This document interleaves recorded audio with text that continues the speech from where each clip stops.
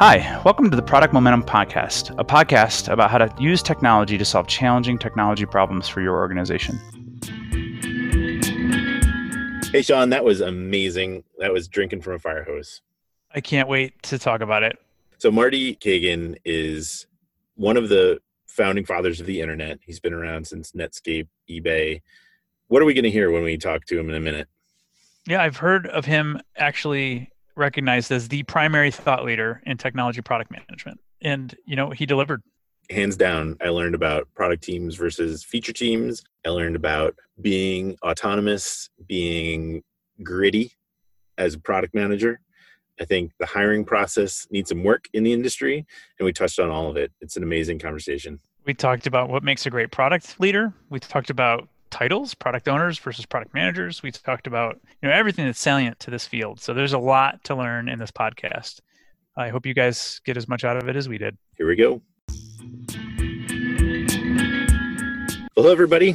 We are honored to be joined today by Marty Cagan. Before founding Silicon Valley Product Group to pursue his interest in helping others create successful products, he had an elaborate and illustrious career. Marty served as an executive responsible for building products with some of the most successful companies in the world, including Hewlett-Packard, Netscape, eBay. During his career, Marty has personally performed and managed most of the roles a modern software product organization conducts, including product management, software development, product marketing, UX design, and a host of other activities. Marty, welcome to the pod. We're really excited to have you today.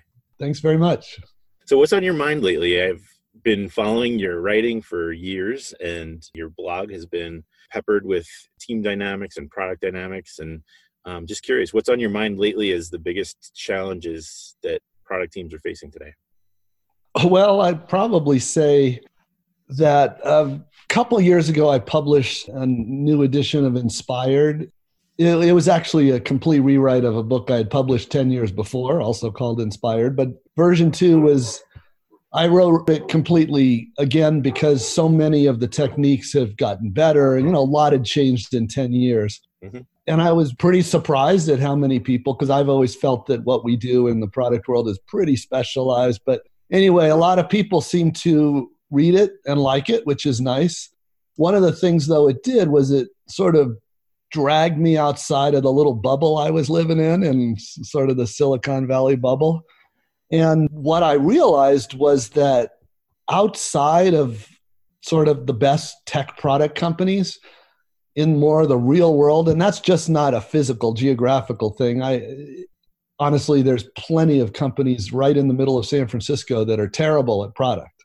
So don't get me wrong.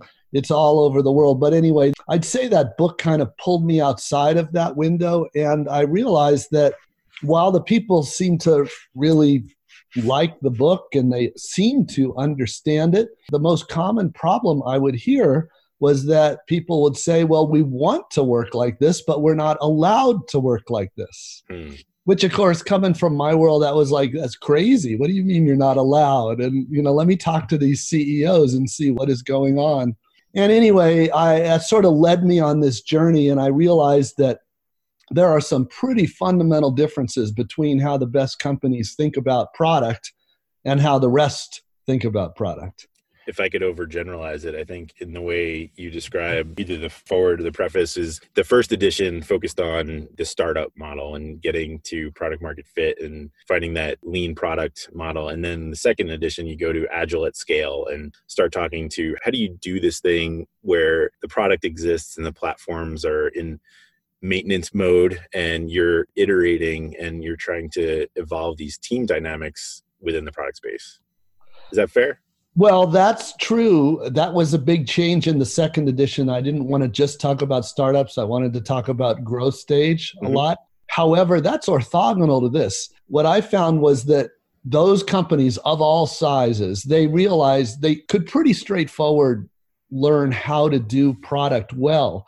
The issue is being allowed to work that way. And that issue is across all sizes. It's true that most enterprises are terrible. We know that. That's not a big insight, but it's across all sizes. And so what I started diving into, and really I started talking to a lot more of these CEOs about like, you shouldn't be working like this. This is not how Google works and Apple and Amazon.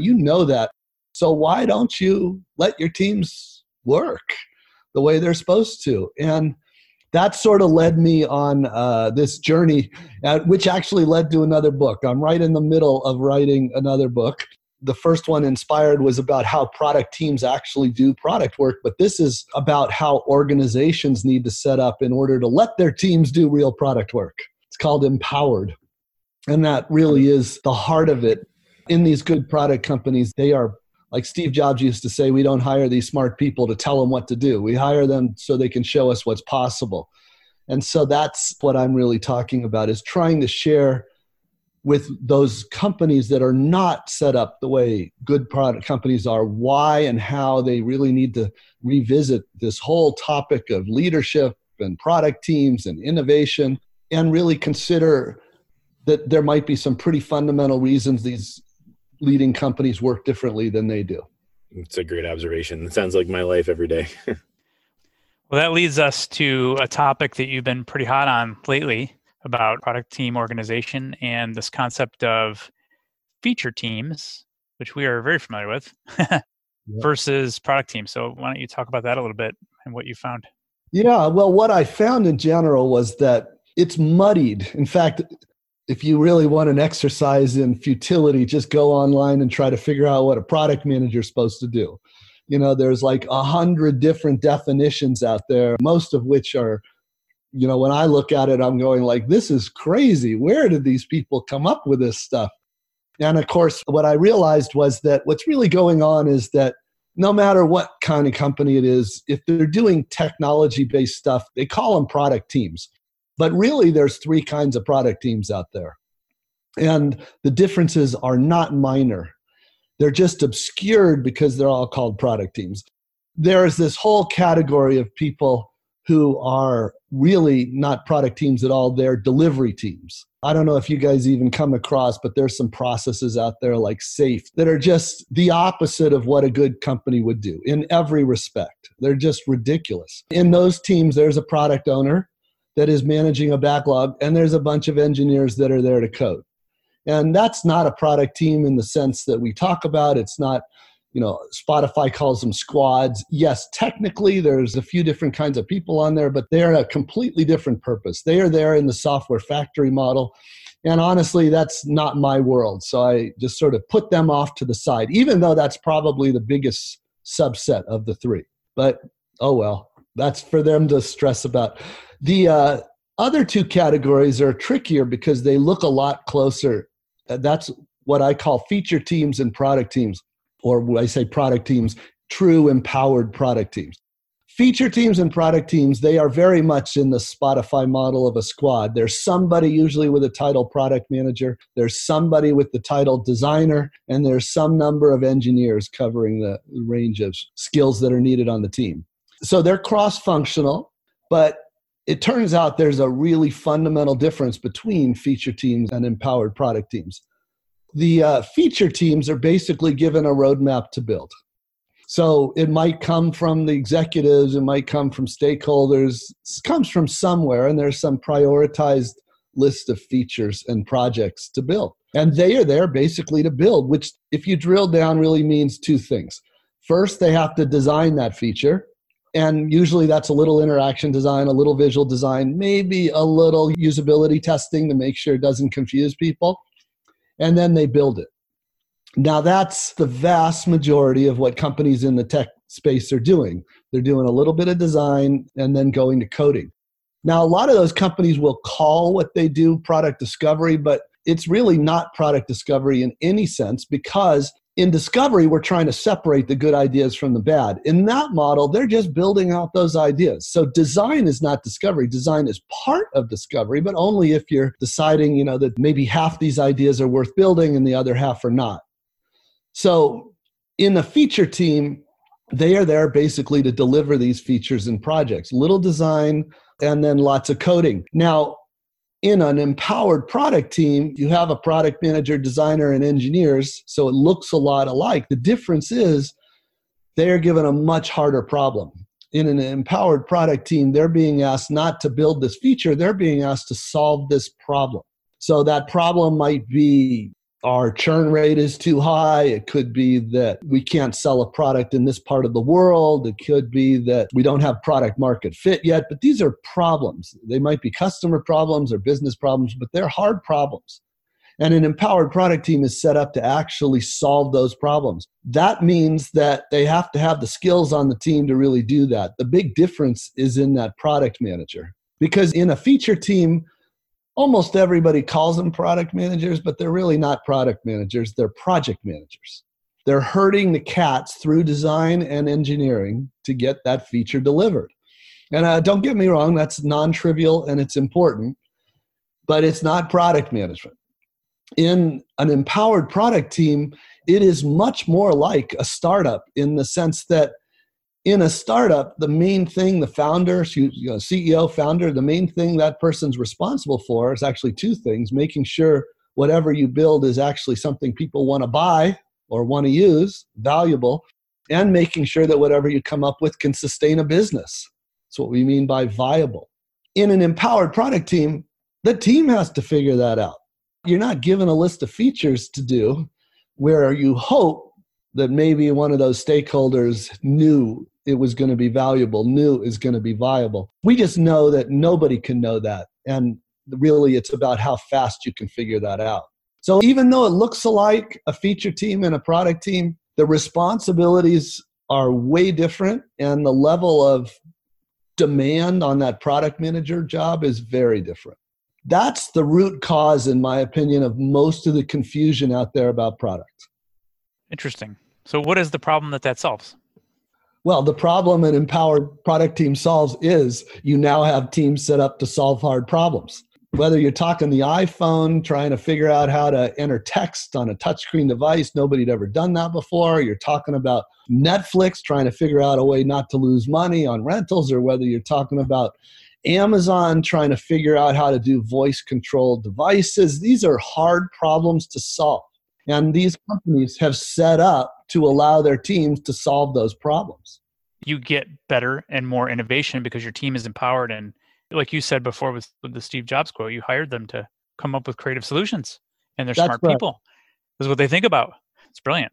Yeah, some people, when they hear the word innovation, they think it's got to be an iPhone or it's not innovation. I mean, consistently adding value for our customers and our company. And that takes hard work. That's what's hard. That is not what most teams do. So yes, it's innovation. It's solving hard problems for our customers, for our business. All right. So if I could paraphrase your definition of innovation for you, try to anyway, it's the consistent addition of value through the product. Yes. The users. I love it. For users and for the business. We care about both. From the mouth of Marty Cagan. I want to ask a bit of a nuanced question, because what I deal with, as product managers in an agency, we have clients and we're almost chameleons in the way that we work. We conform to the processes and team dynamics of the people that we're helping. And I think one of the things that I've found is we can assume a product manager mindset even if we are on a delivery team. And I think that there is a challenge to that. If you're handed a roadmap and said, go build it, it's difficult to create innovation in that laboratory. But I'm drawn to a list that you included in your book. It's this top 10 of how do you spread the word? How do you inspire people? And I think you can assume a product manager mindset, even if you are a project manager in any other sense of the term. And you go through a couple of things like inspiring demos and spending time with your team. And I think that some of the things that I was reminded of is the way that I work is oftentimes a product owner, project manager mindset, but you can elevate even if the process constrains you. Is that a paradox? Can you do that regardless of the kind of corporation or team that you're on? Well, I would separate two things because you're really conflating two important things. One is it useful to help motivate the team? Absolutely. In any context, that's useful. I've seen that done by engineers stepping up. I've seen designers step up. I've seen project managers step up. And you're observing that, isn't that helpful? Absolutely. I wouldn't confuse that with the role of a product manager, which absolutely should be doing this stuff that you described, especially if nobody else is. But their day job, if you will, is much more than that. They have to actually go figure out something worth building. So they have a bigger responsibility on an empowered product team. I actually have lots of friends who work at agencies, and you inherit all the difficulties and challenges of your clients. And so I have a tremendous amount of empathy for my friends that work at agencies. And, a lot of them have used the funds from their agency to build product companies because they got tired after a while of, because they know often very quickly that what their client is asking them to do is not really going to help their client. They know that, but sometimes their clients trust them enough that they can sit down over dinner and say, I really think we could be doing better for you here. And as you probably know, there's some agencies that have really tried to do that. And I think that's great, but it does take a level of trust with your client. Most of the clients I know, they're like, hey, if you don't want to do it, I've got 50 others that want to do it. Or they'll say I'll just go hire Accenture. They'll do anything. Right. Trust is key.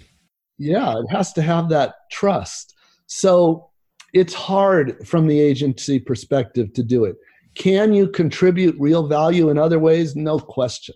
The fundamental issue is you're trying to make them successful with what they're trying to do. That requires a lot more empowerment. They need to not just hire you, but empower you. That's unusual with agencies. The struggle for us, is, especially in the position we are trying to be in, is that we have to add so much value that they're actually becoming a better software development organization as a result of working with us. It's a true partnership where they're learning, we're learning, we're growing these things together. Ultimately it's their product, not ours. Right. It's a difficult thing to achieve, but that's what we try to do every day. So I want to pull on one other aspect of that, because you spend quite a bit of time in the second edition of Inspired. You talk about what it takes to be a product manager, and it is hip. It is the aspirational career path. It is becoming more and more mainstream as opposed to 10 years ago where it was sort of on the fringes. And as you mentioned, it's tough to find even a consistent definition still. I feel like I'm speaking for the up and coming product managers. I'm their voice on this podcast. So if somebody's getting into the field and they're just starting out, what is the required skill set or expectations that you feel like a new up and coming product manager should be preparing for as they're entering the field? Well, one of the things that's a little different about product management versus design versus engineering is there really isn't an academic program. I could say go sign up at Stanford for this major, Maybe the D school is the closest thing, but that's super hard to get into anyway. So there's just really not much in terms of academic. And the truth is, if you look, I've been hiring and coaching product managers for nearly 40 years now. And they come from every walk of life, every education or even non-education. One of the things I've learned is it's much more about, how they think about solving problems and coming at it with a different perspective. And it's just a different set of things we're looking for. I find it much more straightforward when I'm, recruiting engineers or recruiting designers. It's more of a standard playbook we're looking for. But for product managers, you're really trying to get inside their heads.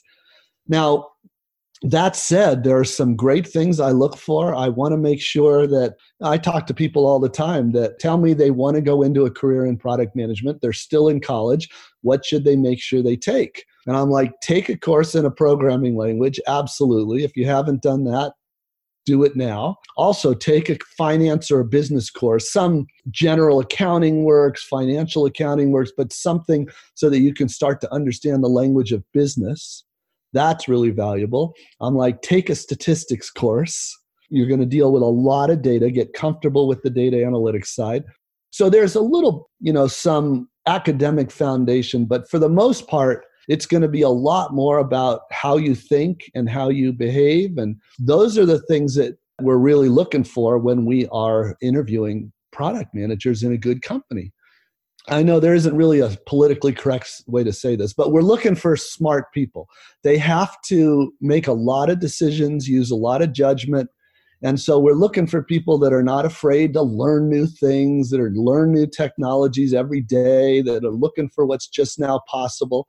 We're also looking for people that, realize that it's a team sport.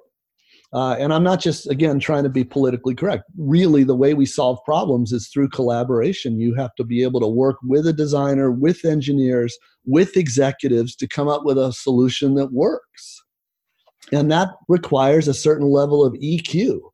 And so we're definitely interviewing for that. Is this person the kind of person that will, approach things with an open mind, won't be arrogant, will really earn the respect of others around the company and the team? And then there's another dimension that we usually interview for too, which is just this grit or persistence, because product is always so hard. It's just never easy. There are always all these legitimate reasons not to be able to deliver something or ship something. And so good product people need to be the type that just gets over or around everything. So I want to jump in with one in the weeds tactical question for hiring managers who are looking for product managers on the other side of the table. What are one or two questions that you rely on in interviews to find these somewhat intangible attributes like grit? Yeah. And I've shared some of my favorite interview questions too. At this point, I've given away so many of them. A lot of people already know what I'm going to ask them. But, fundamentally, we are trying to understand how people think about these things. I love to ask people about other situations where they've had to solve problems like this and what were the obstacles, how did they overcome them. As long as you're willing to be comfortable with some silence and let the person struggle for a while before they come up with something, you can usually figure out, have they really struggled with these kind of challenges before? And if so, how did they really deal with them?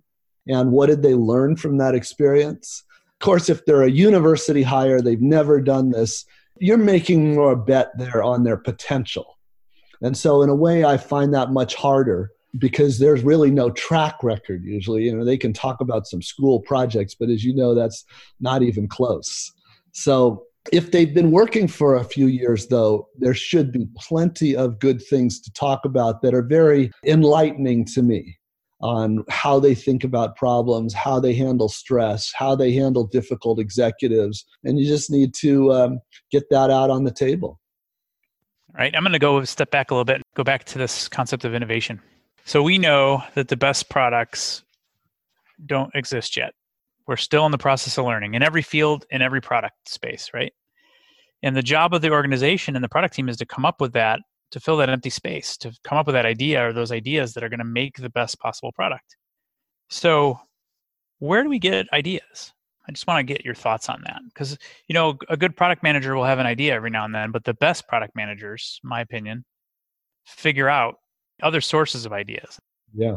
What are your thoughts on that? First of all, ideas come from everywhere. If I have to pick one thing to focus on with companies that aren't very good at product, if I have to pick one battle to fight, the one I usually pick is that I try to tell them the best single source of innovation are the engineers. In most companies, the engineers are not even invited to the party. They're never in the room when they come up with roadmaps or anything like that.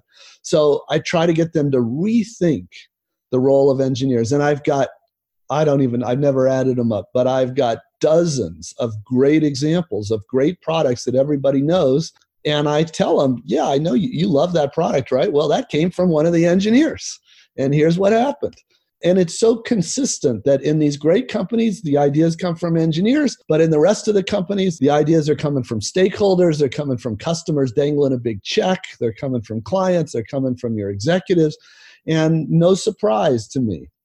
And I try to help them understand the reason that's the case. And fundamentally, the engineers have a big advantage, which is they're working with the enabling technology every day. So that puts them in the best position to see what's just now possible. And the problem with our customers, the problem with our executives, our stakeholders is fundamentally they don't know what's possible. So they can only imagine what they can imagine. And it's much more constrained than the reality. And that's why it's fundamentally different That's sort of the one thing I try to get them focus on. And also I have shared this before, but the fastest way I have ever found to tell in a heartbeat whether or not a company is a feature team or a product team is to talk to any one of the engineers on the team. Because in a product team, they are all in, they know this stuff, they know the business context, they know the customer problem, but in a feature team, they're there just tell me what to build. So I do want to share one anecdote. I did a design sprint where we did have many designers in the room and only one engineer. And it was a data dense, workflow rich dashboard with charts and graphs. And we were trying to get to a workflow where we need to solve this creative problem to show data in a different way. And the designers were coming up with convoluted, nested branching filters. And the architect, the engineer in the room said, well, why don't we just try putting human readable text in a field and searching for it and getting to the thing that they want? And the designers all went, you can do that? And it was an aha moment, but it happens all the time. Those anecdotes are a dime a dozen, and it does surprise me. Jared Spool has a quote that I've used before, but I'll use it again. He said, it's a widely believed myth that developers are only valuable when they're coding. Yeah. Get them into the discovery phase, get them up front, get them into user discussions. Well, no question. I tell teams, if you're just using your developers to code, you're only getting about half their value.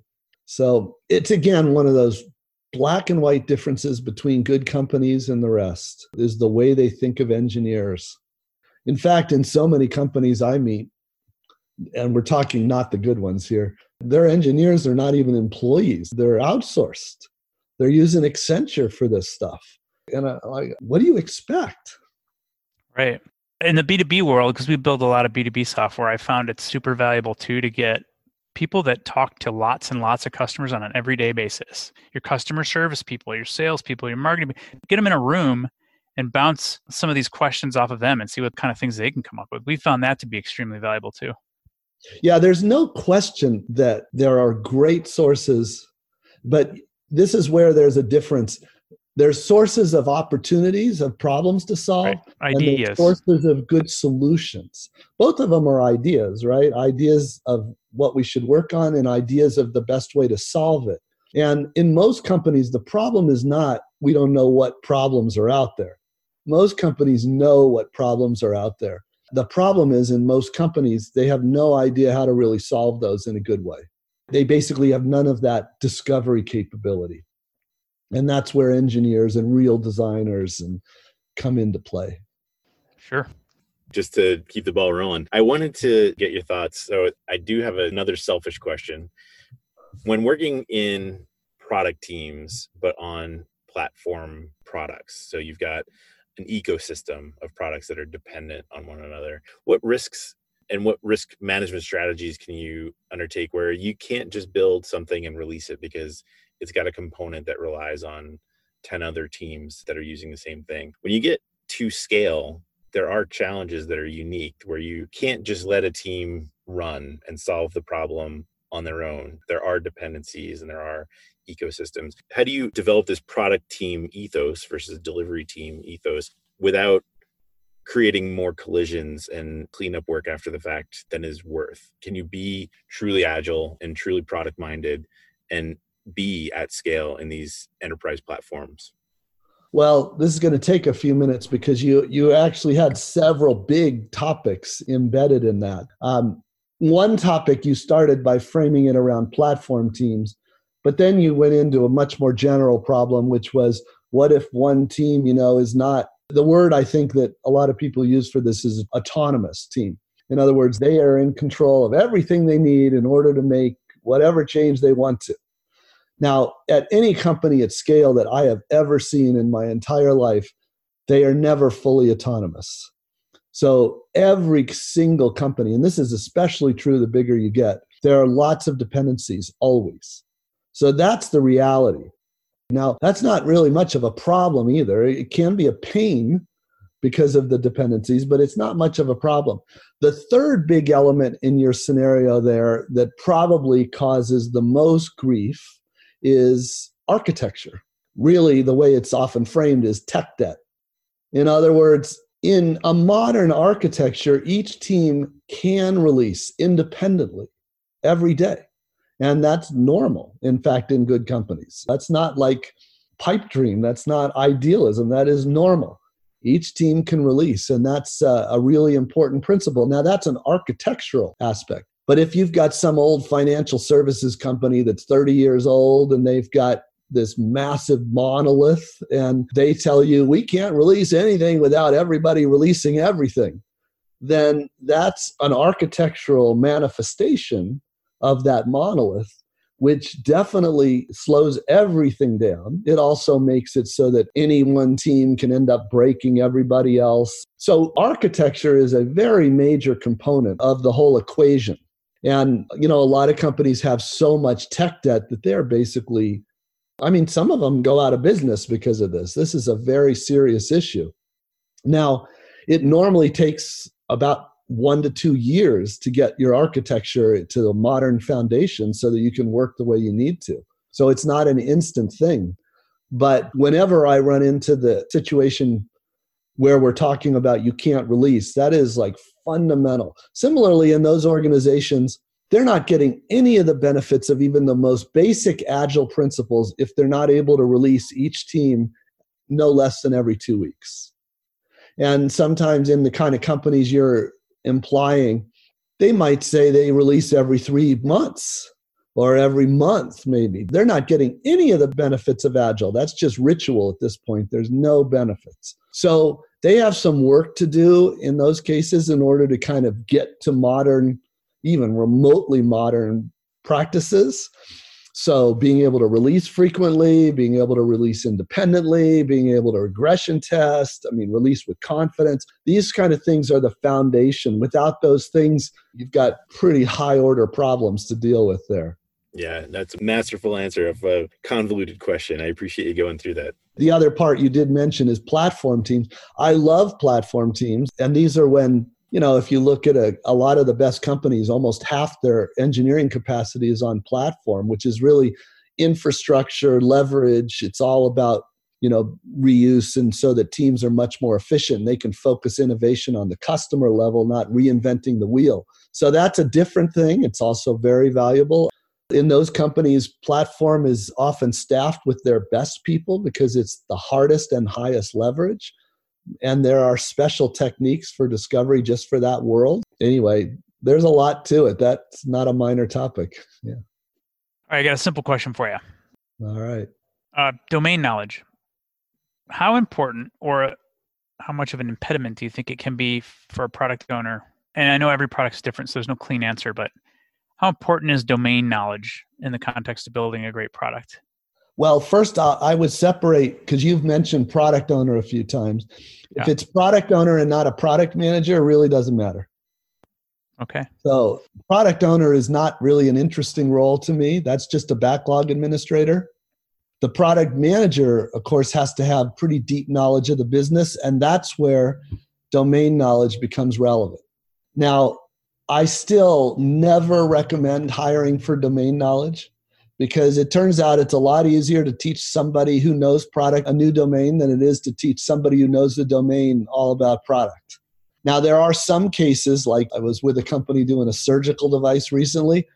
The product manager is not expected to be a surgeon, right? However, in companies like that, they always have some true domain expert, which is a resource to the team. In this case, it was a surgeon, not just any surgeon, a pretty famous surgeon. And the idea was all the product teams have access to that person. So that's not an excuse for the product manager to not understand the business and the constraints, compliance, privacy, all the things that is needed in a medical context.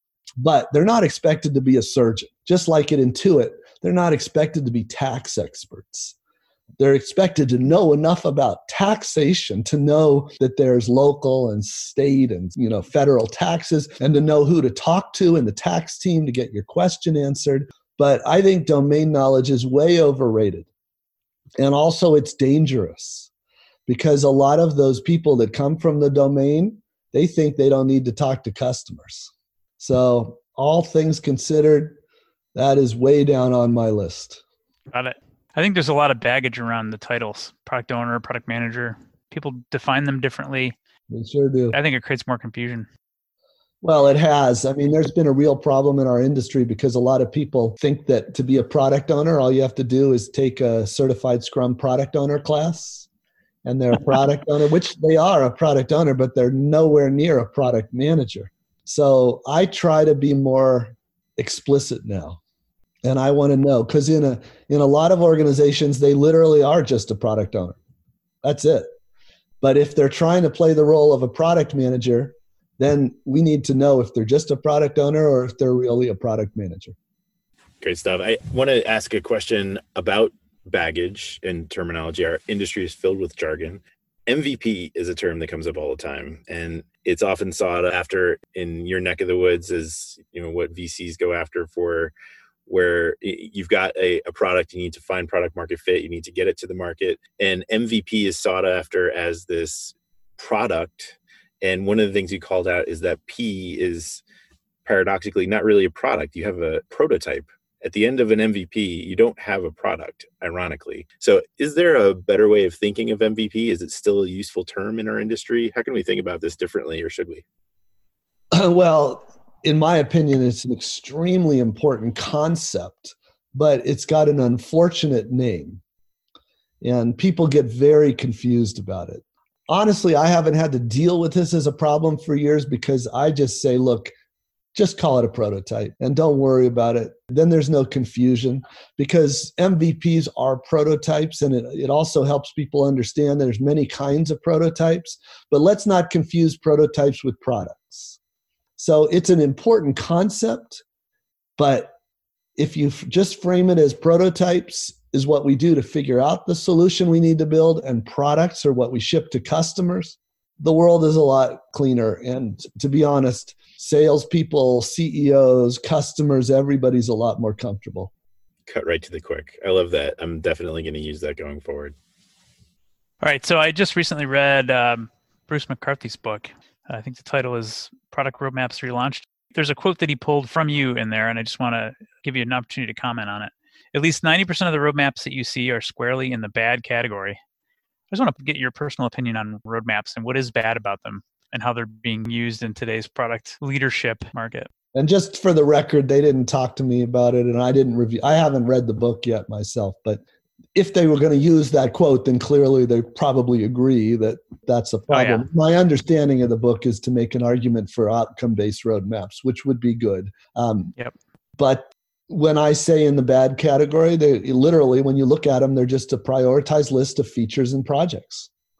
And there's a lot of things that are bad about that. One is that it's all output, not outcome.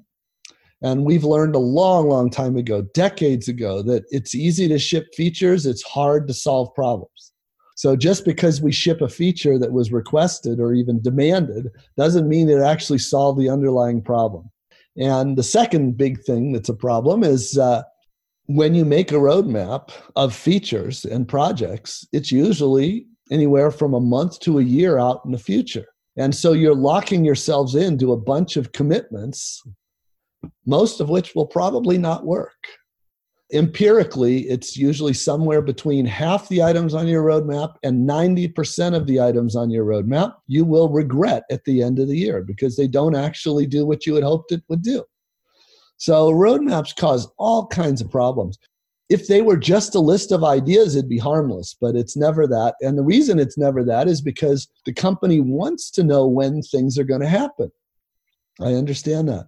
We have much better ways of doing that, but roadmaps have been around forever because they go with feature teams and they go with command and control. So I don't expect those to disappear anytime soon. I have learned so much just from talking to you. We're coming up on the end of our time together. Having learned so much, I just wanted to ask if I could for one more piece of advice, something we ask of all our guests. If you're talking to a product manager or a product leader in the industry, what's a book that comes to mind? Obviously inspired and soon to be empowered. Besides those, what's a book that comes to mind that you'd recommend to somebody who is looking to learn and get better in our field? Well, I think there's a lot of good resources. My favorites, probably Ben Horowitz's 2 books. The Hard Thing About Hard Things, and the most recent one is about culture. It's about what you do is what you are, something like that. I can never remember the right title, but it's a great book.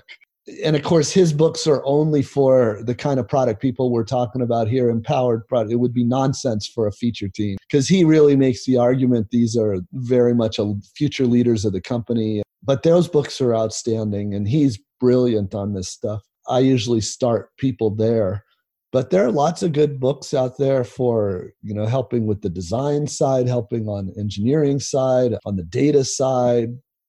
Yeah, there's a lot of good resources today. I think the harder problem is for most people, they don't have a way to know what are the things that make sense and are good for them and what are the things that are not. That's what's hard. Amazing. Sage advice. Marty, thank you so much for spending some time with us today. We really appreciate the time you took, and this conversation has been a blast. No worries. Hope it was useful. It definitely was. All right. And thanks for joining us. Thank you. Take care. Well, that's it for today. In line with our goals of transparency and listening, we really want to hear from you. Sean and I are committed to reading every piece of feedback that we get, so please leave a comment or a rating wherever you're listening to this podcast. Not only does it help us continue to improve, but it also helps the show climb up the rankings so that we can help other listeners move, touch, and inspire the world just like you're doing.